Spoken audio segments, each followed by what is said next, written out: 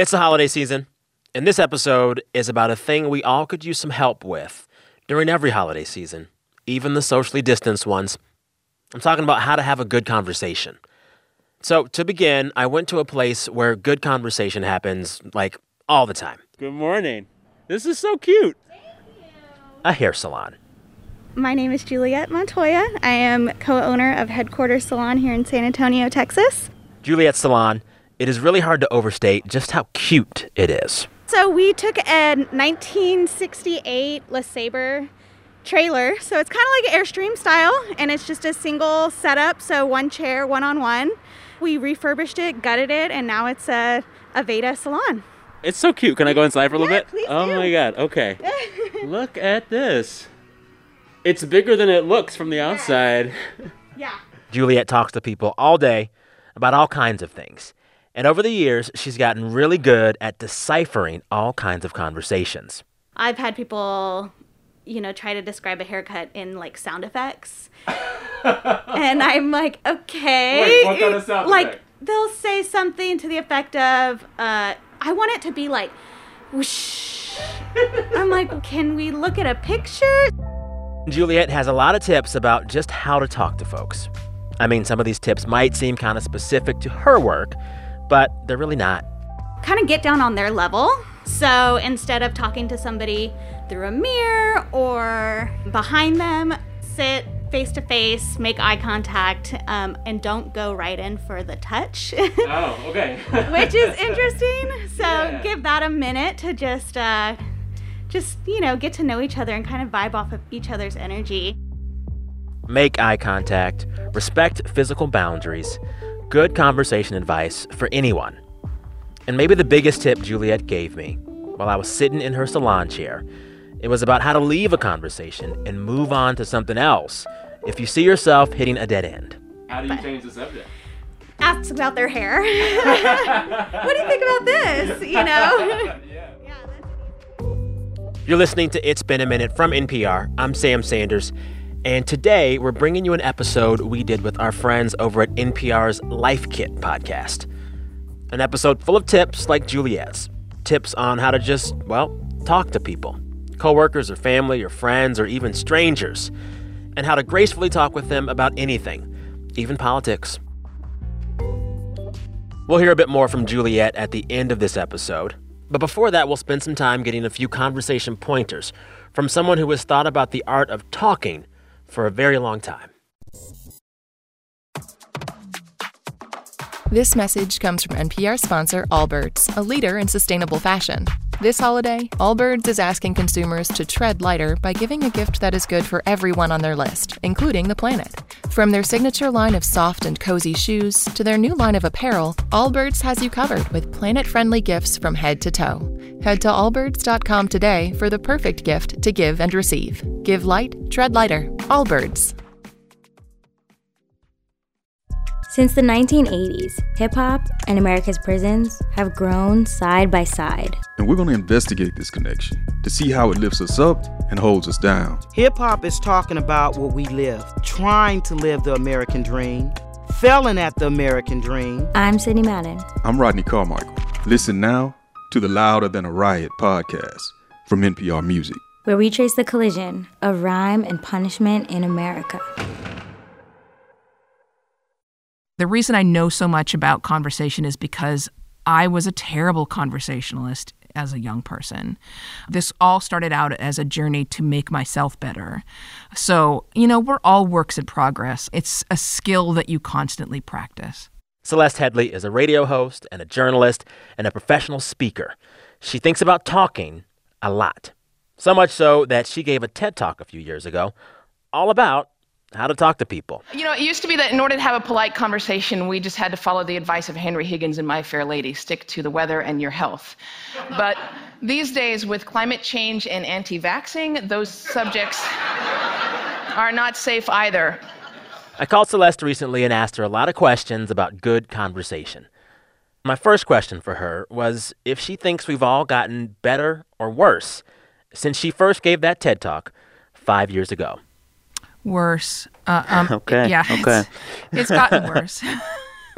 And I think that the specific thing that has gotten worse is when we do have the opportunity in a conversation to speak with either a stranger or someone who disagrees, we see that conversation as a chance to prove our point or convince somebody. And that's not a conversation. That's like a debate. That's about you talking.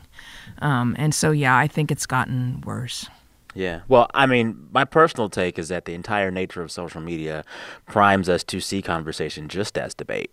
You know, in a space like Twitter, the type of conversation that is rewarded with retweets and shares and likes is a combo that is the most combative. And so we're trained now to think that that's how we should do it all the time. Yeah, but you know, the interesting part of this is that neither our bodies nor our neurology recognize social media as conversation. A lot of people think of social media as being a way for them to make social connections, but we can watch the brain when it's having an authentic social interaction, when you're actually speaking to someone either on the phone or in person, and we know which parts of the brain are activated. We know what happens in the body. We know which hormones are secreted. And that doesn't happen when you're conversing. You can't see me, but I'm using air quotes. On social media, that's not a conversation. These spaces can't be conversation, unfortunately. They can't, and that's a big part of what's making it worse. All of us, every single one of us, has a limited amount of social energy every day. We're expending it on social media, which gives us nothing in return and is not actual social interaction. And then you get home and you know, if you do actually have somebody in your house, family or whatever, you've expended all your social energy, right? They want to have a conversation. You're like, I'm too tired for this. Because I've been arguing with a stranger whose profile photo was a cat. Exactly. Like, every day we do this. Anyways, before we get into how to make conversation work in this godforsaken year, let's unpack the major points that you make in your TED Talk. Let me have them. The first one is to be present.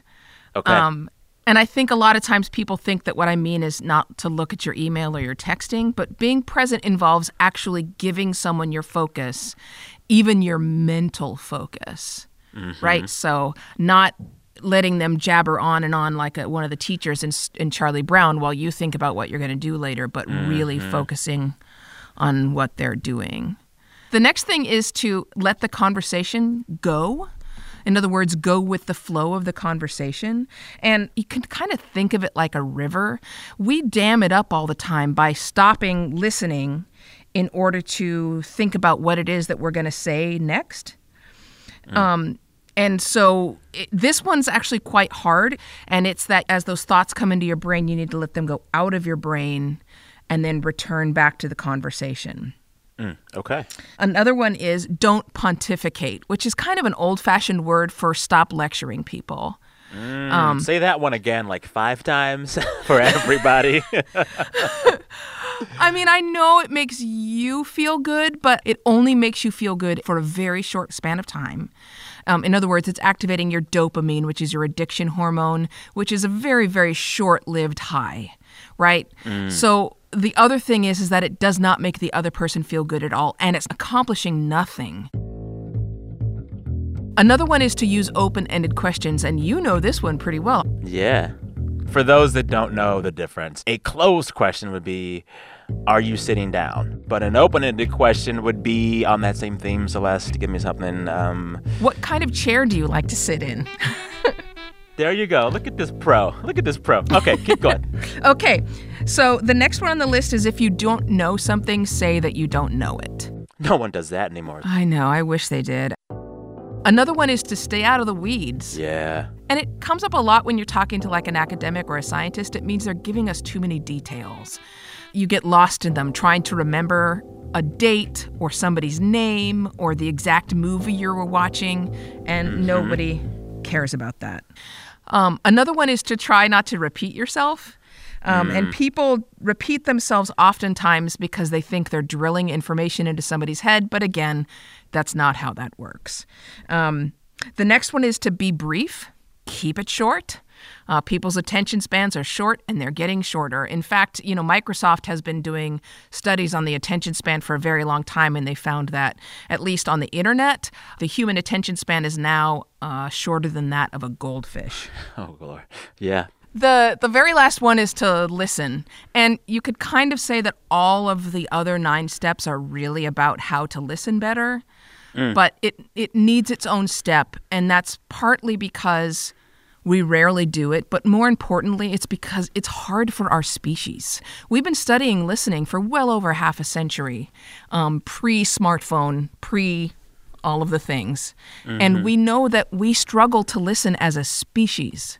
Immediately after listening to someone give a 10-minute talk, we only recall 50% of what they said, and that percentage starts to go down almost immediately. So listening is hard, and it's going to require energy and focus. And so of all of the steps, that's going to be the hardest. But if you're not doing it, then you're not having a conversation. Coming up, the impact of technology on conversation and what, if anything, we can do about it.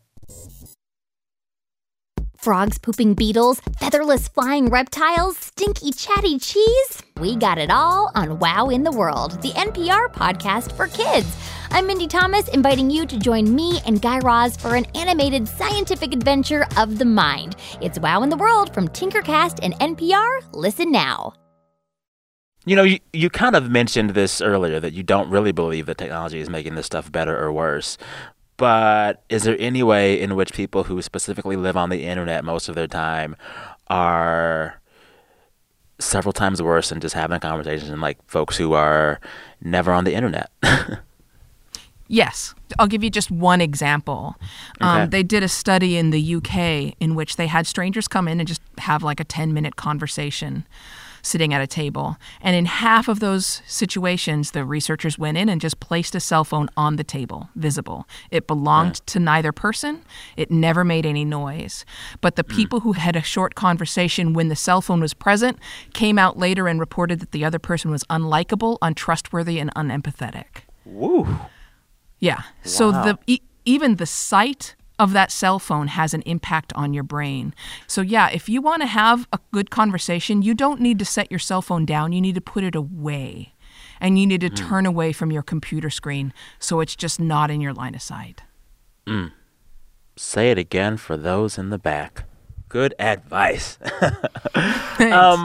A really weird thing about conversation in this moment is that we're having to do it in an era of social distancing. So all of a sudden, a lot of us are having to have conversations with friends and loved ones and coworkers and even strangers in ways that we perhaps wouldn't have before the pandemic. Zoom calls, FaceTime, etc. Are there any tips on dealing with the way that remote communication in this year has just changed the rules of the game? So I'd say, number one, if you don't want to be on video, do not be on video. Zoom can be exhausting. Yeah. It's also super intrusive. The one thing that we know is very quite healing for you, and you take a lot of benefit from it in terms of you get positive mood boosts from hormones, is exactly what you and I are doing right now, which is like talking on a phone. Yeah. Yeah. It's really good for you. And in fact, they've shown that if you have just a 10-minute chat with somebody, you actually perform better on cognitive tests after you've had that 10-minute chat.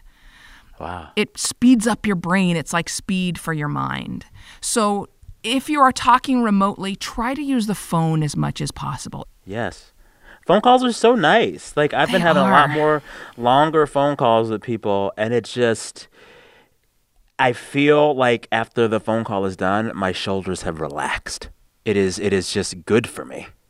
There's also this challenge, though, in doing the phone call. You cannot get into the multitasking conundrum. Just because you're on the phone and no one sees you, don't use that as a chance to break the other rule of distraction, you know? Right.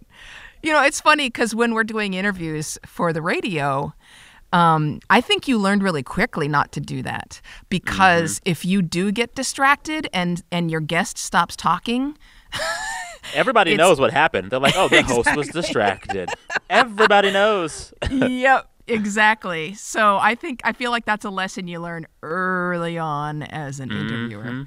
Oh, yeah. I want to ask you some, technical questions. Okay. If you want to break in and ask a question to someone who was just kind of rambling, how do you do it without offending them and seeming like an interrupter? If it's coming out of curiosity and you're demonstrating that you've been listening, they usually take it as a compliment. So in other words, if someone is rambling on and you go, hey, I hate to interrupt you, but let me go back to what you said before, you can make them feel good about it. I care about what you're saying. Exactly. Yeah. What is your take on small talk as a way to big talk? I happen to believe in small talk. I love talking about the weather and parking and whatever with strangers, with interview subjects, because that's a way to break the ice and then move on to bigger things. But do you use small talk as a tool to get to the big stuff? And if so, how can listeners do that? Sometimes. You can do anything in small talk. Like a lot of times I will use it as a way to let someone else tell their story. A study out of Harvard showed that talking about yourself activates the same pleasure center in the brain as sex and heroin. It is inherently pleasurable to talk about yourself. So I'll use small talk as a way to let people do that. I'll ask them for the story behind their tattoos or whatever it is that they're wearing, because there's always intention behind what someone chose to wear, or their haircut, or where they came from. People have an outsized fear of knowing how to start a conversation. One thing that always gets people talking is people ask me how I am, and I say, I'm pandemic okay. Because okay in 2020 is a very different thing than okay in 2019. And that starts a conversation going. Yeah. What should listeners do when they encounter what they see as an awkward silence in a conversation? There's a couple things you can do. Number one is let it breathe. Silence is a wonderful thing. You would be surprised if you let silence go, what people will end up filling that silence with. Oh, yeah, because they feel an obligation to fill it. Right. The other thing you can do is also acknowledge it. Say, sometimes I'll be like, that was awkward. I don't ever know what to say in these awkward silences. I end up making dumb jokes. So, pardon me, but here's a dumb joke. You can't pretend like it's not happening.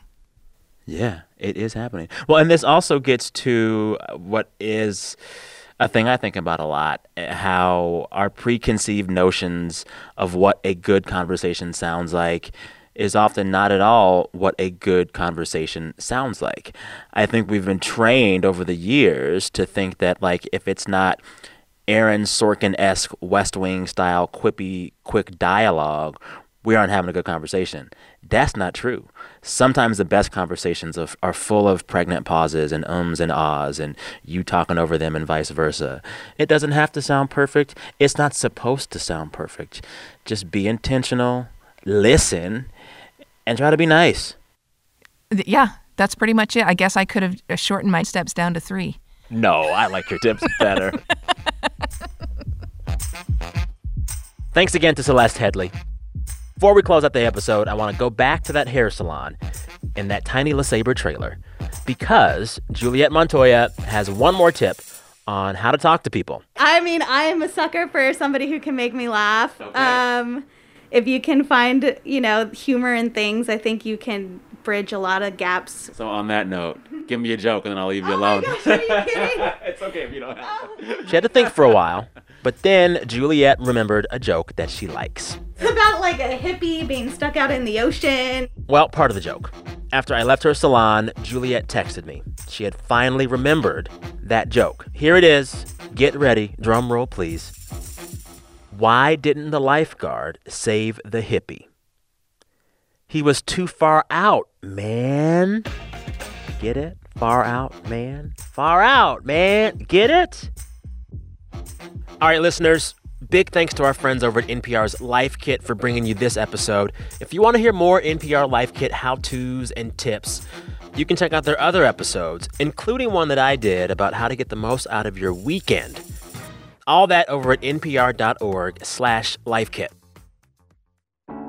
This episode was produced by Sylvie Douglas. Megan Kane is the managing producer. Beth Donovan is the senior editor. Digital editors are Beck Harlan and Claire Lombardo. And Life Kit's editorial assistant is Claire Schneider. All right, listeners, till next time, Take care of yourselves. I'm Sam Sanders. We'll talk soon.